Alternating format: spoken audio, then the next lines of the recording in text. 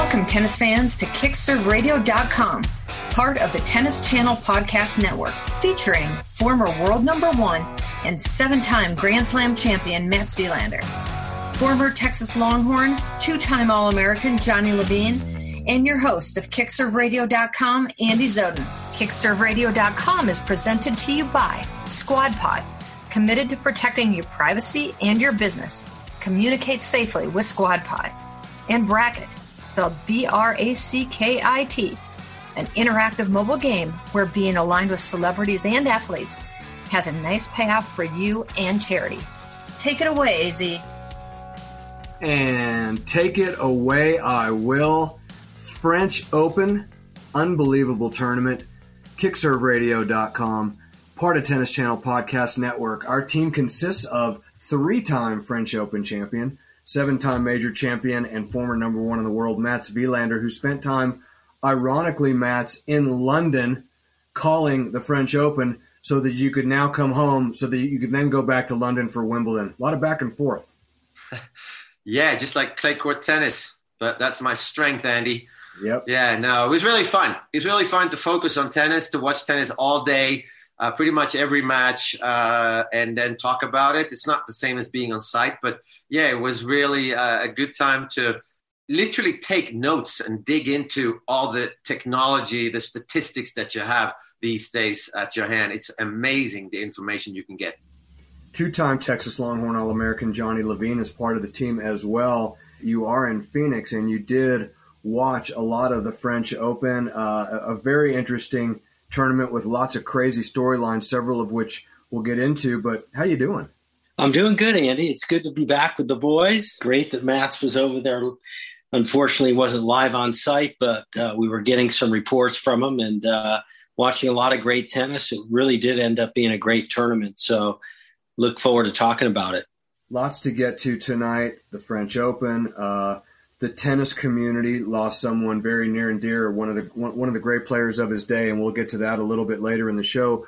But let's start with this, because when you talk about this year's French Open, it has to start with Novak Djokovic, and I'll start with you, Mats, because it's starting to get to the point where Djokovic is at his most dangerous once he has tasted a reasonable amount of his own blood, it almost seems. I mean, you look at the Musetti match, he loses a couple of tiebreakers, he loses one more game.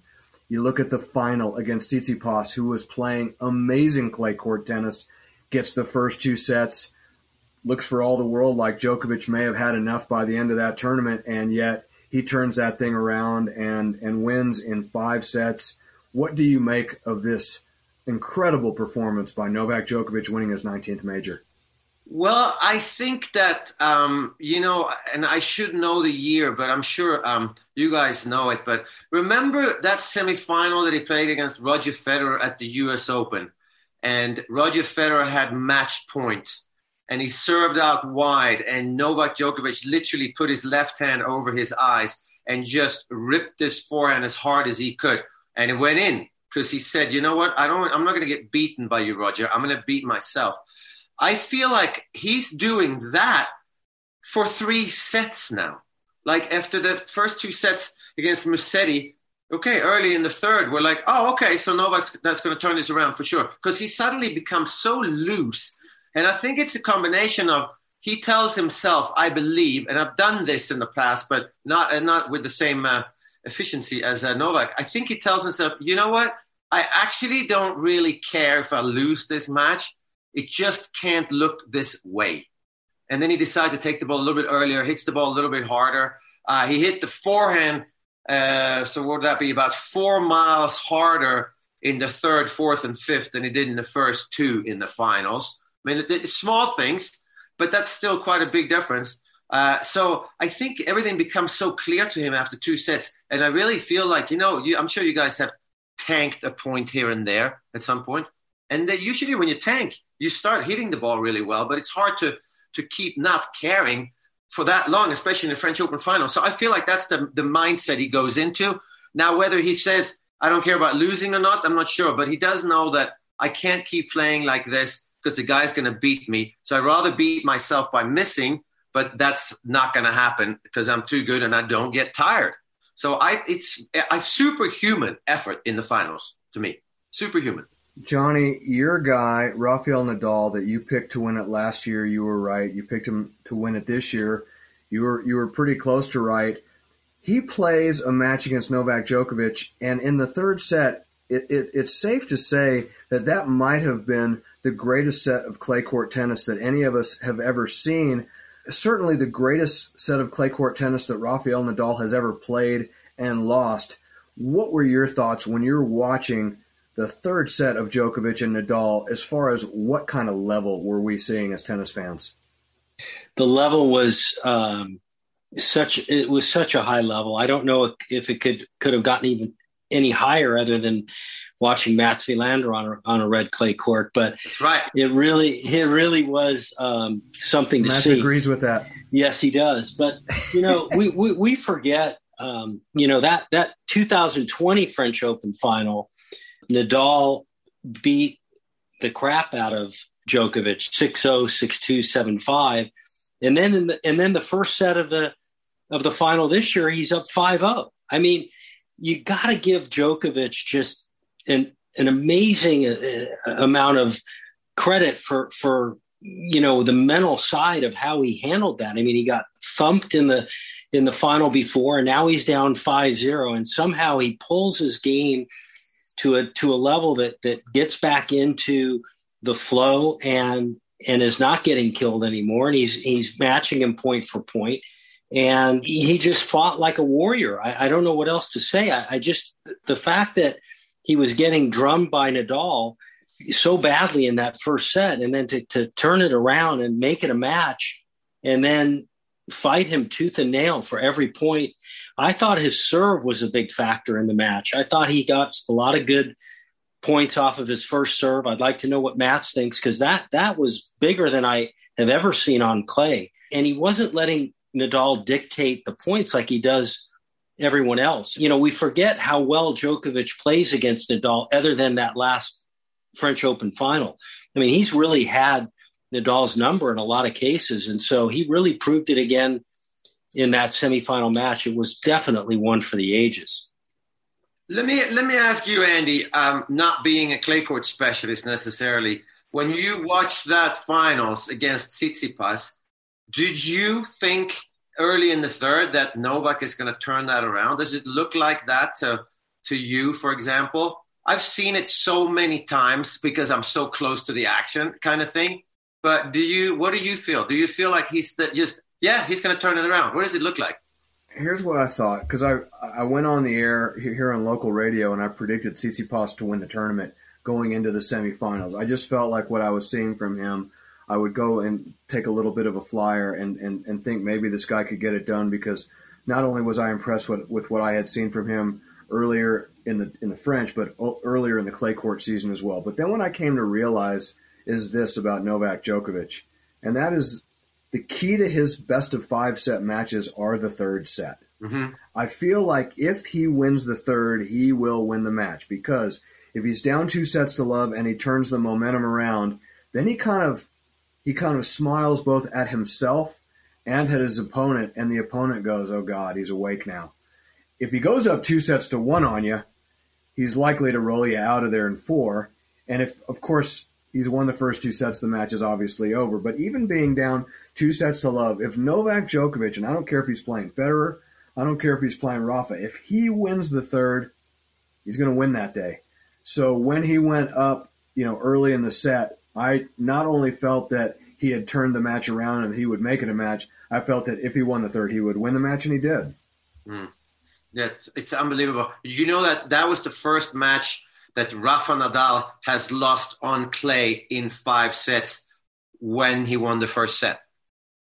Mats, I'd like to ask you a question, because the 2 shots, like I mentioned the serve with Djokovic, I thought he served fantastic. Yeah. The other shot that I think was very tactical and really might have been the bigger shot for him was the drop shot in both the Nadal and Tsitsipas match. And when you played in all your successful French Opens, how much did you drop do the drop shot and tell us what your thinking is on that, because it's really effective on clay.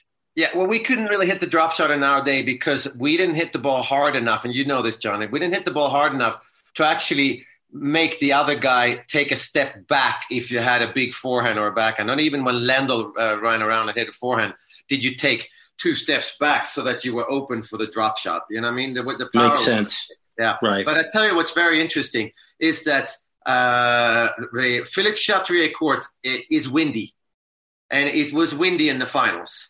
And from where the TV cameras were, okay, so the umpire's chair on your left, from where the TV cameras were, that's where the wind comes from, okay? And if you watch that match, and I knew this early on, so in the tiebreaker in the first set, Tsitsipas was up, I think it was up 4-2 from that side, and Djokovic served for the set at 5-4 into the wind. Tsitsipas broke. I mean, the wind makes such a big difference. And here's the interesting thing. The wind comes from the west in Paris. So therefore you have all the Bois de Boulogne and all the rich neighborhoods is west of Paris. Okay. East of Paris is the industrial area and some of the poorer parts. Now, down on Philippe Chatrier, the wind blows from east to west, even though the flags above the stadium blows west to east. And it's always been like that. Interesting. Since I was playing, it was always wind from the one side. And I think the drop shot, if you pay attention or look at the match, he never hit a drop shot when he had his back towards us. It was always from the other side. And early on, Djokovic didn't have enough power when he played into the wing. Tsitsipas had that forehand, and he was creating a lot of opportunity with the forehand because he hit it so hard and he could hit through the wind. And Djokovic doesn't really have that power on his forehand. But then he figured out that I'm going to use the drop shot a little bit. I'm going to take the backhand a little bit early. I'm going to hit the forehand flatter into the wind. So that was incredible how Novak had no idea about the wind, how to deal with it. And then he figured it out completely. But here's another thing that I found out. Djokovic has lost to the following players at the French Open. Roger Federer, Dominic Thiem twice, Stan Wawrinka, and Marco Cecchinato. One-handed backhands, all of them. Lorenzo Musetti, one-handed backhand. Stefano Tsitsipas, one-handed backhand. And then, of course, he's lost to Nadal, which he has a forehand in the backhand corner. So what we figured out is he struggles against players that have a massive variation from their backhand corner with a massive amount of topspin and some slices in between. So he doesn't get that rhythm on a clay court because he's got to take the topspin earlier. The slice stays low and he doesn't generate enough racket head speed. So when he was being beaten by Tsitsipas, we all like, well, this makes sense because those are the guys he struggled against. So that's why, to me, he turned that thing around so convincingly. And that's where I think he looked like he was 10 years younger than Rafa Nadal in the semis, first of all, I thought. And at the end of that match against Tsitsipas, he looked like he was 24, same age as Tsitsipas. Tsitsipas was worn out. And Djokovic, he doesn't get tired. I mean, to me, I don't think we should talk about him winning 21 Grand Slams. I think we need to talk about him winning the calendar slam because he's never done that. And now he's got the first 2. He's a big favorite at Wimbledon, right? We agree on that. And he's the big favorite at the US Open. I don't see... I have a hard time seeing him being beaten this year, I have to say. Leave it to a 3-time French Open champion to give you the lowdown on wind and spin at the French Open. The other big story that was going on during the tournament, a little earlier in the tournament, guys, was the decision for Roger Federer to withdraw from the event. Now, this was the first time in history that Djokovic, Nadal, and Federer were all in the same half of the draw. Johnny, I'm going to ask you this because I've already kind of gone back and forth with Mats about it. I want to get your thoughts. Do you think that to some extent Roger Federer was offended by being in the same half of the draw with Djokovic and Nadal? A day or two prior to withdrawing from the event, he makes the comment, well, I'm not going to win the French. And suddenly he didn't seem like he had hurt himself. Maybe he's pacing himself. But did you think that it was disrespectful to the French Open for Roger Federer to withdraw like that? My question on that is, did he know that he was going to win the match and not go on to play the next match? after he won. I just can't imagine him having planned in his mind, if I win this match, I'm not going to play. Because I would think if that was the case, then he would at least give the other guy a shot to go on to the next round and maybe make the fans lose out, everyone loses out. What I don't understand on this deal is, was there an injury? I mean, did he claim an injury? Because it's very confusing to me, that whole situation. All right, Mats, you, of course, are prone during the French Open to come out with something controversial about one of these great players. Last year it was Andy Murray and the wild card situation, and this year you talked a little bit about Roger Federer, but why don't you talk about what Johnny, did he know that he wasn't going to play on?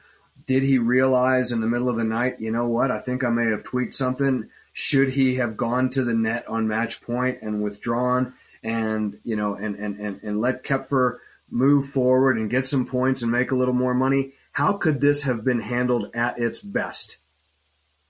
So the confusing thing with Roger was that in the press conference after his match, they asked him, or they touched on, is he going to be okay to play in the next round? And he already touched on, I don't know. I'm not sure.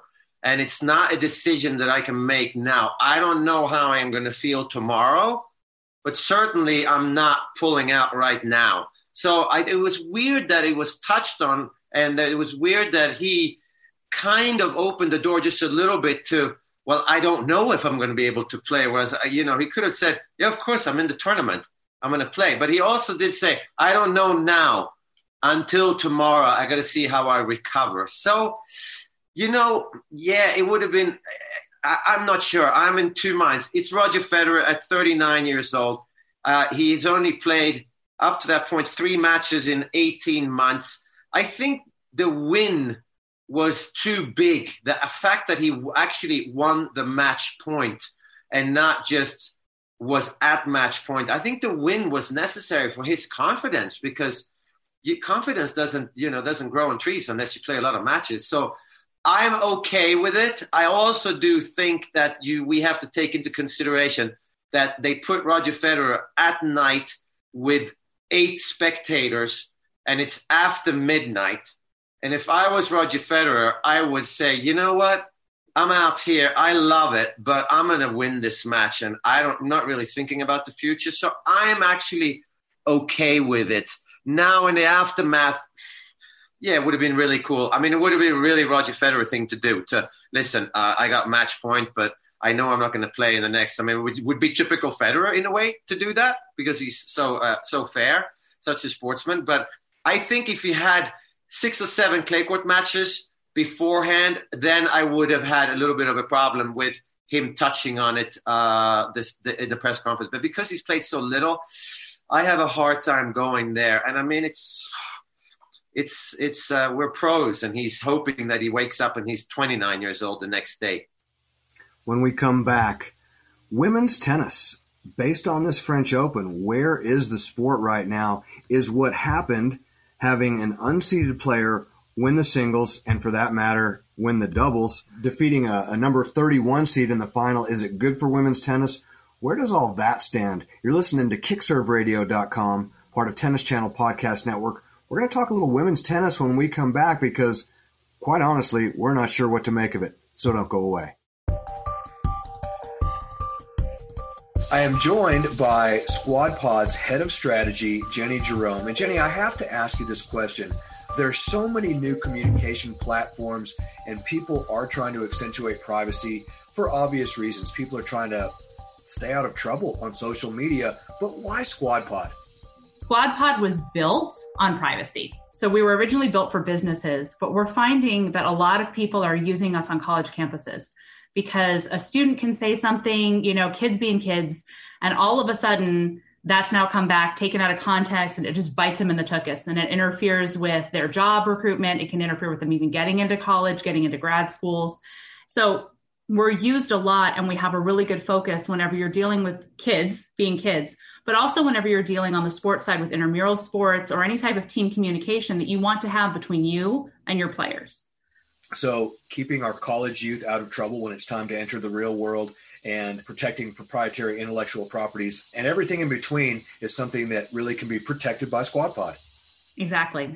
Another thing, Andy, that's important is you hear a lot about bullying. You hear a lot about stalking, things like that on social media. Well, with Squad Pod, because it's closed architecture, the people that you have in your squad, the people that you invite onto this app are only the people that you invite to the squad. So you're actually communicating with the people that you choose to have and that you choose to engage with. So it cuts down a lot on the bullying and things like that, because if somebody does get a little untoward, let's say on the app, you can just remove them and say, no, that kind of conversation does not belong on my team. Lots of advantages. She's Jenny Jerome. She is head of strategy at Squad Pod. Jenny, thanks so much for joining us. Check it out. It's squadpod.com. Go check it out right now.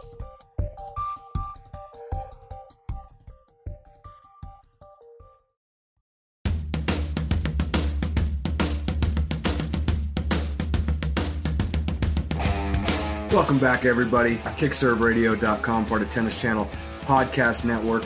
I'm your host, Andy Zoden, joined by the great Mats Wilander, 7-time major champion, former number 1 in the world, my former teammate at the University of Texas, 2-time Longhorn All-American, Johnny Levine. We talked about the two big storylines on the men's side. Obviously, what Novak Djokovic did, winning his 19th major.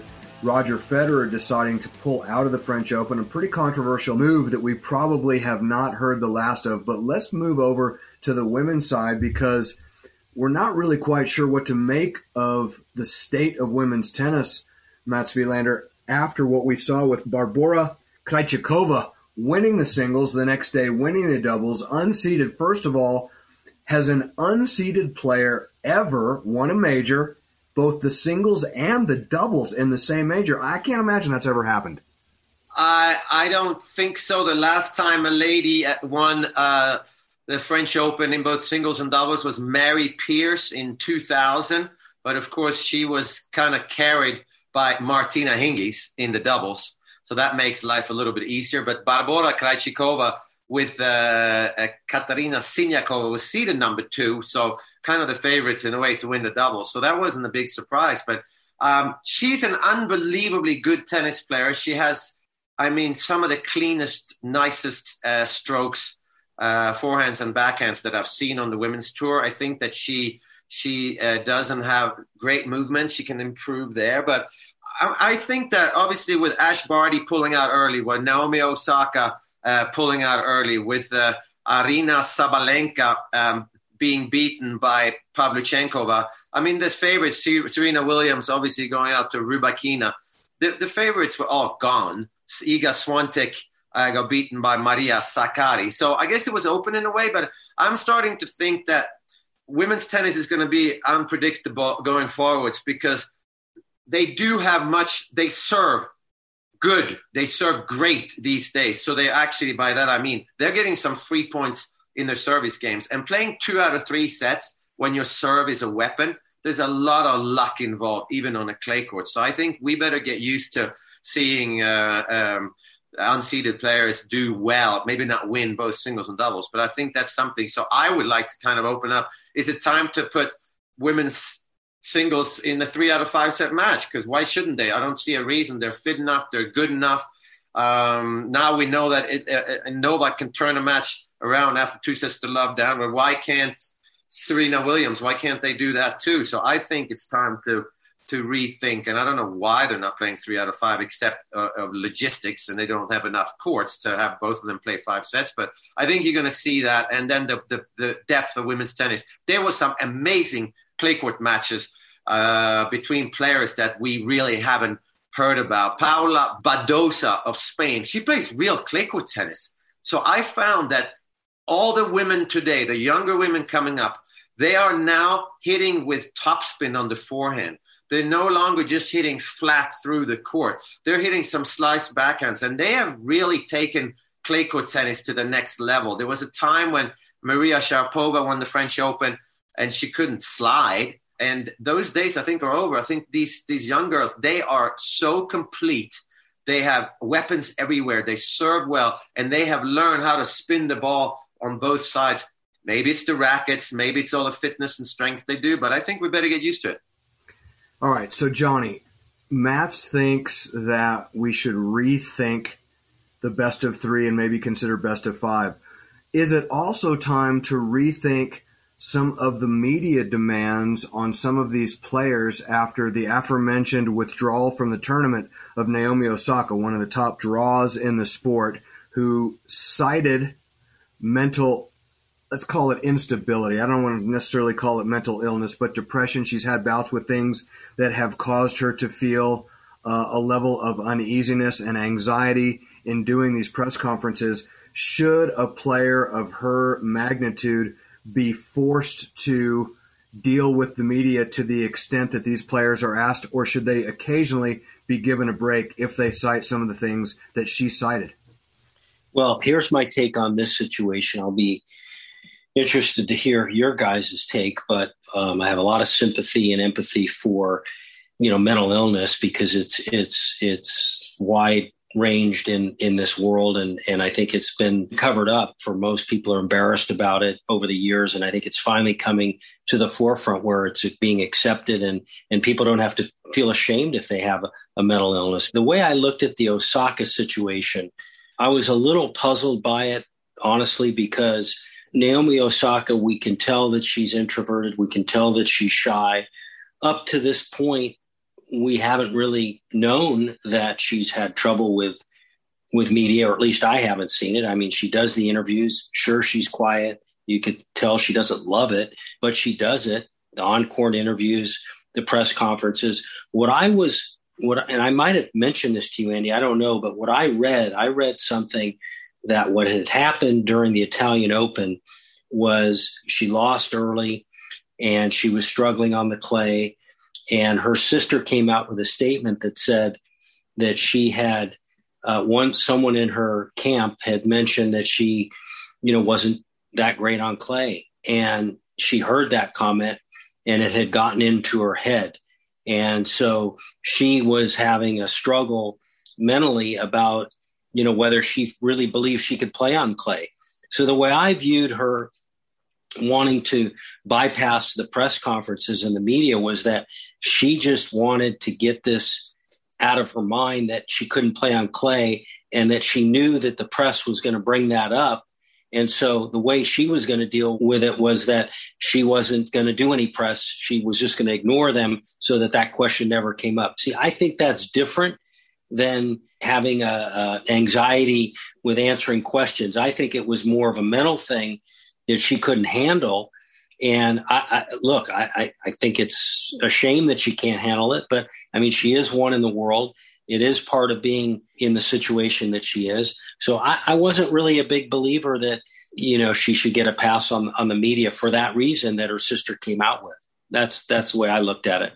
To clarify, she's 2 in the world, Barty number 1. I know that you realize that. But one of the things that I wanted to ask you about, Mats, was that I had a conversation with Dr. Jim Loehr, and I asked him about this. And he said, that he was concerned that what could potentially happen with Naomi Osaka if the tour was not careful was very similar to what happened with Bjorn Borg, which is that they would put demands on a person who did not have the emotional and or mental infrastructure with which to deal with those demands. Borg could handle anything that came his way on a tennis court. Seems like Osaka can too, but that doesn't necessarily mean that you've got all the faculties necessary to deal with whatever comes your way. And I know that John McEnroe has never really forgiven the tour for taking away his dear friend and great rival. Do you see that comparison as being a valid one? Yeah, I can definitely see that. And I can see that she has a tough time. I think that she has way more pressure on her than we can ever imagine, being Japanese and making the most money as a professional athletic woman ever last year, in something like $55 million in a year in sponsorship money. And that's obviously most coming from the Japanese market. So, yeah, I can see that. I mean, with Bjorn Borg, what happened is that he didn't want to play I think it was 8 tournaments that you had to sign up for. sort of in September the year before. And he said, I don't want to do that. And then they said, well, then you're going to have to qualify for the majors. And he said, okay, I'll do that. And then at the French Open in 1982, he was going to play qualies. And they moved the qualies from a club called Jean de Bouin into Roland Garros because Borg was playing. And Borg said, I'm not playing at Roland Garros, the qualies, and they were going to charge ticket prices. So I think Borg was really stubborn, and I think he hated the press. The problem I have with Naomi Osaka is not the mental instabilities, like you called it. Yes, when she came out with that, we all wish her good luck and obviously and hoped for the best because we want her back. But the statement also said that she had suffered from bouts with depression since the U.S. Open in 2018. Okay? Now, the statements and the public social media that she's done since 2018, and one of them being rightfully so, and I admire her for doing it, but she was quite outspoken with the Black Lives Matter, and that's obviously all that's great. She went out and said, we as athletes, we have a platform and we should be able to speak. We have a voice and we stand up for other people. So that's all good. But when you do that, you have to realize there are consequences when you put yourself out there. So to me, it's like, where is the agent? Isn't that why you have an agent? Naomi, if you go out there and do ABC, they are going to come after you and they're going to ask you questions about everything. And now it's going to be a political thing and whatnot. And in the social arena, she didn't realize that. So I don't buy that part. That she's had depression for 3 years. I buy that part. But then you got to think about what you put out on social media. And she literally invited people to come in and admire. And I guess some people would criticize. So I think it's a lesson learned for everybody that you got to be careful. You can't go out there and say things and think you have a voice and then not stand up and answer to it. So I think she opened up the door, and I think it was she didn't realize what the consequences are going to be, and I feel really bad, and I wish her good luck for sure. But to me, I don't blame. Where is the agent in these situations? The agents need to look after these young people. Well, as far as bouts with depression since 2018, I can see where, having been beaten up a little bit the way she was with regard to some of the decisions that she has made about coaching relationships, some of the decisions that she has made in her personal life with regard to who she has chosen to have relationships with and some of the behaviors that have come from that, I can see where she has had lots of different things coming in her direction, and clearly she's got a long way to go to mature into the type of person that she is, an athlete. She seems to have her heart largely in the right place. But to your point, Matt, she is not being directed very well. And then before we check out of this segment, I would just like to say, while we're on the subject of women's tennis, best performing American singles player, men or women, Johnny Levine, Coco Gauff, quarterfinalist. And didn't she have, Mats will know this one, didn't she have 5 set points against Krejcikova? She sure did. She was a better player in the first set, yeah. I mean, she gets by that match. And yeah, I mean, Coco Gauff's clay court performance during the clay court season was fantastic. I mean, she's going to be tough to beat on clay going forward. I mean, she could do really well. And it just seemed to me, Mats, and then I'll give you the last word on this, it's not necessarily so much her ability to play on clay as a surface, because I saw her losing her footing and losing her balance all kinds of times. Far from proficient on sliding around on the clay, certainly the way you did in your heyday, but gritty, determined. We talked about how some of these really tough matches and leads that she had given up and some of those seesaw matches that she was involved with and how she had to earn everything she got would come home to roost. And it seems like that's starting to happen, and that the French Open might really be a little bit of a peek into maybe her future as a competitor. Yeah, absolutely. I think that I actually shared a plane, or we flew in the same plane with Jose Higueras the day after the French Open was finished. And we had a good chat about the tournament while waiting for our luggage. And we touched on Coco Gauff, and he kind of said that, yeah, I just hope that she's still having fun, because I'm not sure she's having fun fighting. Right. I have to say that when you're 17 years old and you break a racket the way she broke it, I mean, you should be slightly shy at 17, and you should not feel like you have the right to break a racket on the Philippe Chatrier court. And certainly when you're not 18 years old, when you're still 17 and you're still a minor. So I'm a little concerned that she is so ambitious and everything is so serious that is she still having fun at 17? Because if she is, I believe she's going to be the best player in the world with the weapons she has, the way she moves, and her mental strength that she has. But at the same time, you got to keep having fun because it's still a learning process for her, and she's not even close to being fully learned. But I just hope we see a little bit more smiles from her and determination. But she's got to enjoy her tennis. And I don't know, breaking a racket like that and smashing it like 5-6 times until there's nothing left. I mean, seriously, if that was my kid that was not 18, I think there would be rules there. Listen, if you do that, you're not going to play the next tournament. When you're 18, you can do what you want and you suffer the consequences. But as a 17-year-old, I think there needs to be some very good guidance around there. And I'm sure the parents are great. And Patrick Mouratoglou has a great tennis academy, but they got to slow it down a little bit. And it's not that serious. It's a long-term project. So I'm slightly concerned, but yeah, she's an amazing, amazing athlete. And she could have easily won that tournament for sure. All right, there you have it. According to Mats Wilander, until you have the right to vote, do not obliterate a tennis racket. But once you turn 18, let her rip. All right, when we come back, kind of a somber subject that we have to address, and we will when we come back on kickserveradio.com, part of Tennis Channel Podcast Network. We're talking the great Bill Scanlon when we come back. Nestled in the spectacular Sun Valley area in Haley, Idaho, Mats Wilander Tennis allows athletes like you and me to train inside so that we can excel outside. Former number 1 and 7-time, yep, that's right, 7-time Grand Slam champion Mats Wilander now owns Gravity Fitness and Tennis. And let me tell you, Gravity is the premier fitness and tennis club in the Sun Valley area. They have it all, including indoor tennis, lots of high-quality training equipment in a clean and bright, spacious workout area. They have yoga and Pilates, as well as hydro options. They also have martial arts and something I had never seen before, TRX suspension training. But most importantly, let's talk about the tennis. You will be trained by one of the all-time greats in the sport of tennis. Time on court with Mats is an amazing experience, one I assure you will never forget.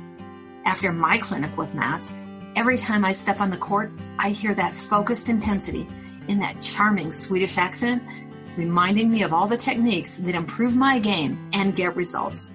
So grab your family, your friends, or the whole tennis team and head out to Haley, Idaho for a tennis experience of a lifetime. Go to MatsWilanderTennis.com to find out what's in store for you when you get to Gravity Fitness and Tennis in beautiful Haley, Idaho.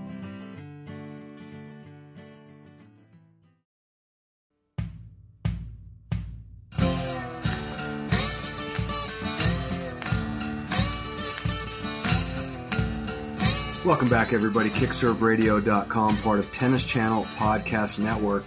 And fellas, I have to admit that this is a subject that we knew that we had to touch on, and we knew that it would be very difficult. But during the French Open, the tennis world lost a player from your generation, Mats, and yours too, Johnny, because you guys played a little doubles, and one of my first tennis idols. And on June 2nd, we lost Bill Scanlon, a very difficult bout with carcinogenic melanoma, and it was shocking. It happened fast.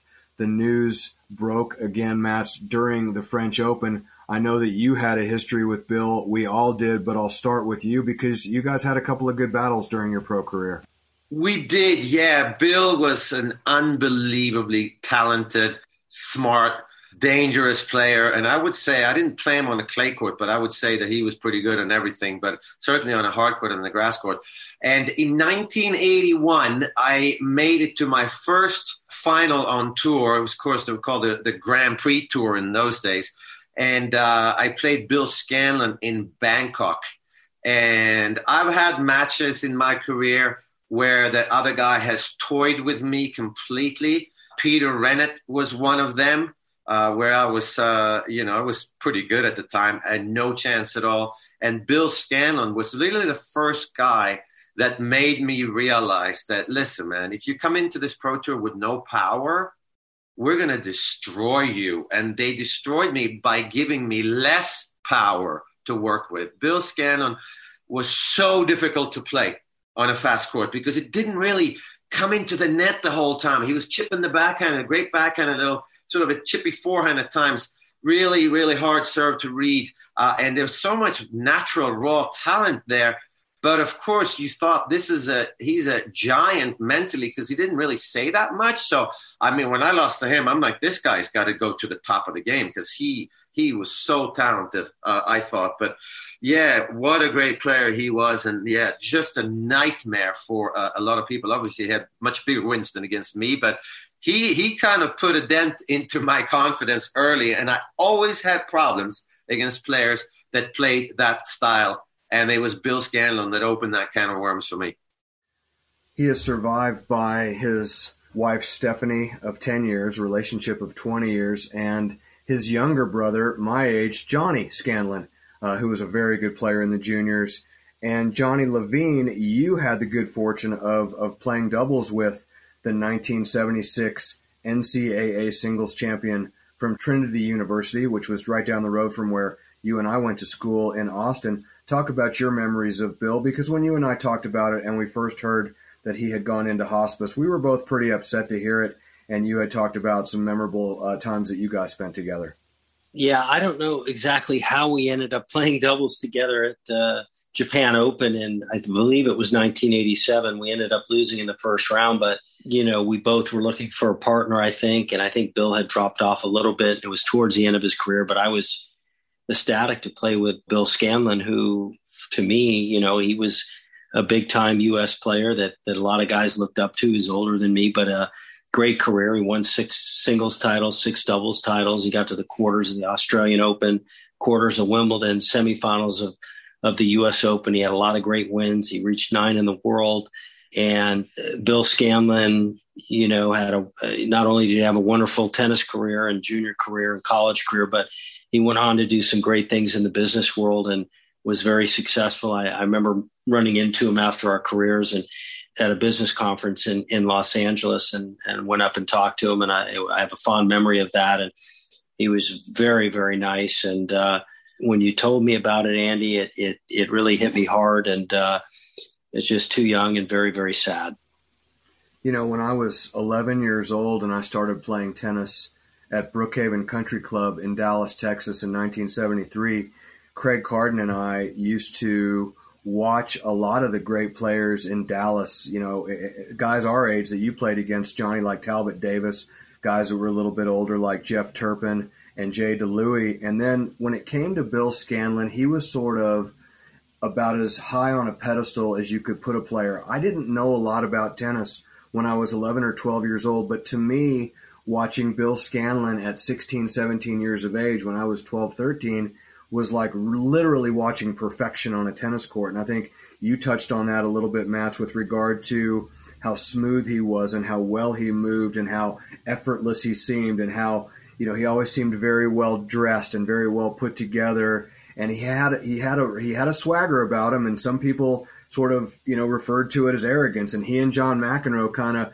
were literally sort of the New York City and Dallas versions of one another. And as a result, they got after each other pretty good from a personality standpoint. But I would assure you that in speaking of Bill Scanlon, I would think that John McEnroe would probably have some pretty fond memories of their matches. Although in 1984, you mentioned that Bill made it to the semis of the U.S. Open, and John McEnroe was one of the scalps that he collected along the way. And of course, John was number 1 in the world at that time. I remember watching that match at his older brother's apartment with his brother Flip Scanlon, who was also a friend of mine. And Bill and I became friendly in adult life, did some radio together, and he came out and did a couple of events for me in Denver. And all of us who remember growing up with Bill just held him in such high regard. And he was a little bit kind of enigmatic and tough to get close to back in those days. But when we all got into adult life, Bill really became a very good friend to all of us and a supporter.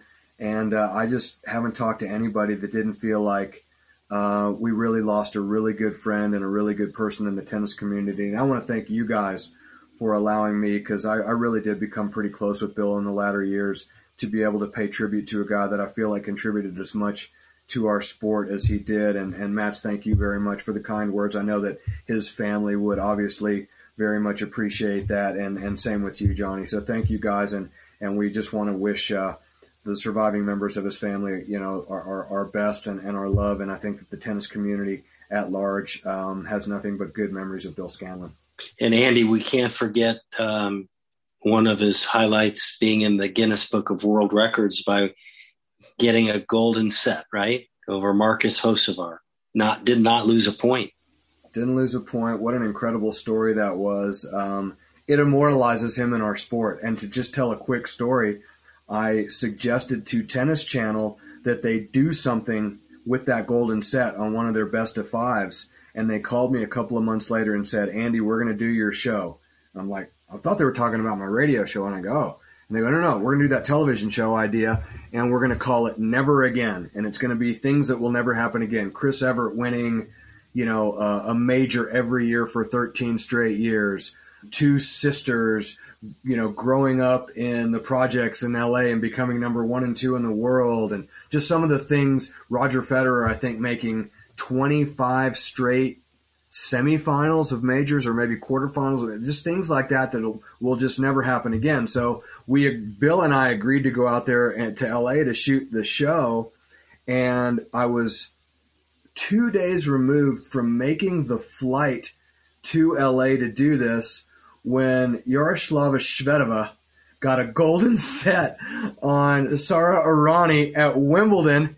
And I could not believe it. It was only the second golden set in the history of pro tennis. So I thought to myself, oh my God, I've jinxed this whole thing for Bill. They're not going to do the show now. So I called them and they go, well, no, that's actually on the women's side and we'll still do the show. So I got to go out there. Bill picked me up at the airport. But the only one in men's tennis belongs to the great Bill Scanlon. And as a result, he will be forever immortal in our sport. You're listening to KickServeRadio.com, part of Tennis Channel Podcast Network. I'm Andy Zoden for Mats Wilander and Johnny Levine. Look forward to talking a little grass court tennis with you next time.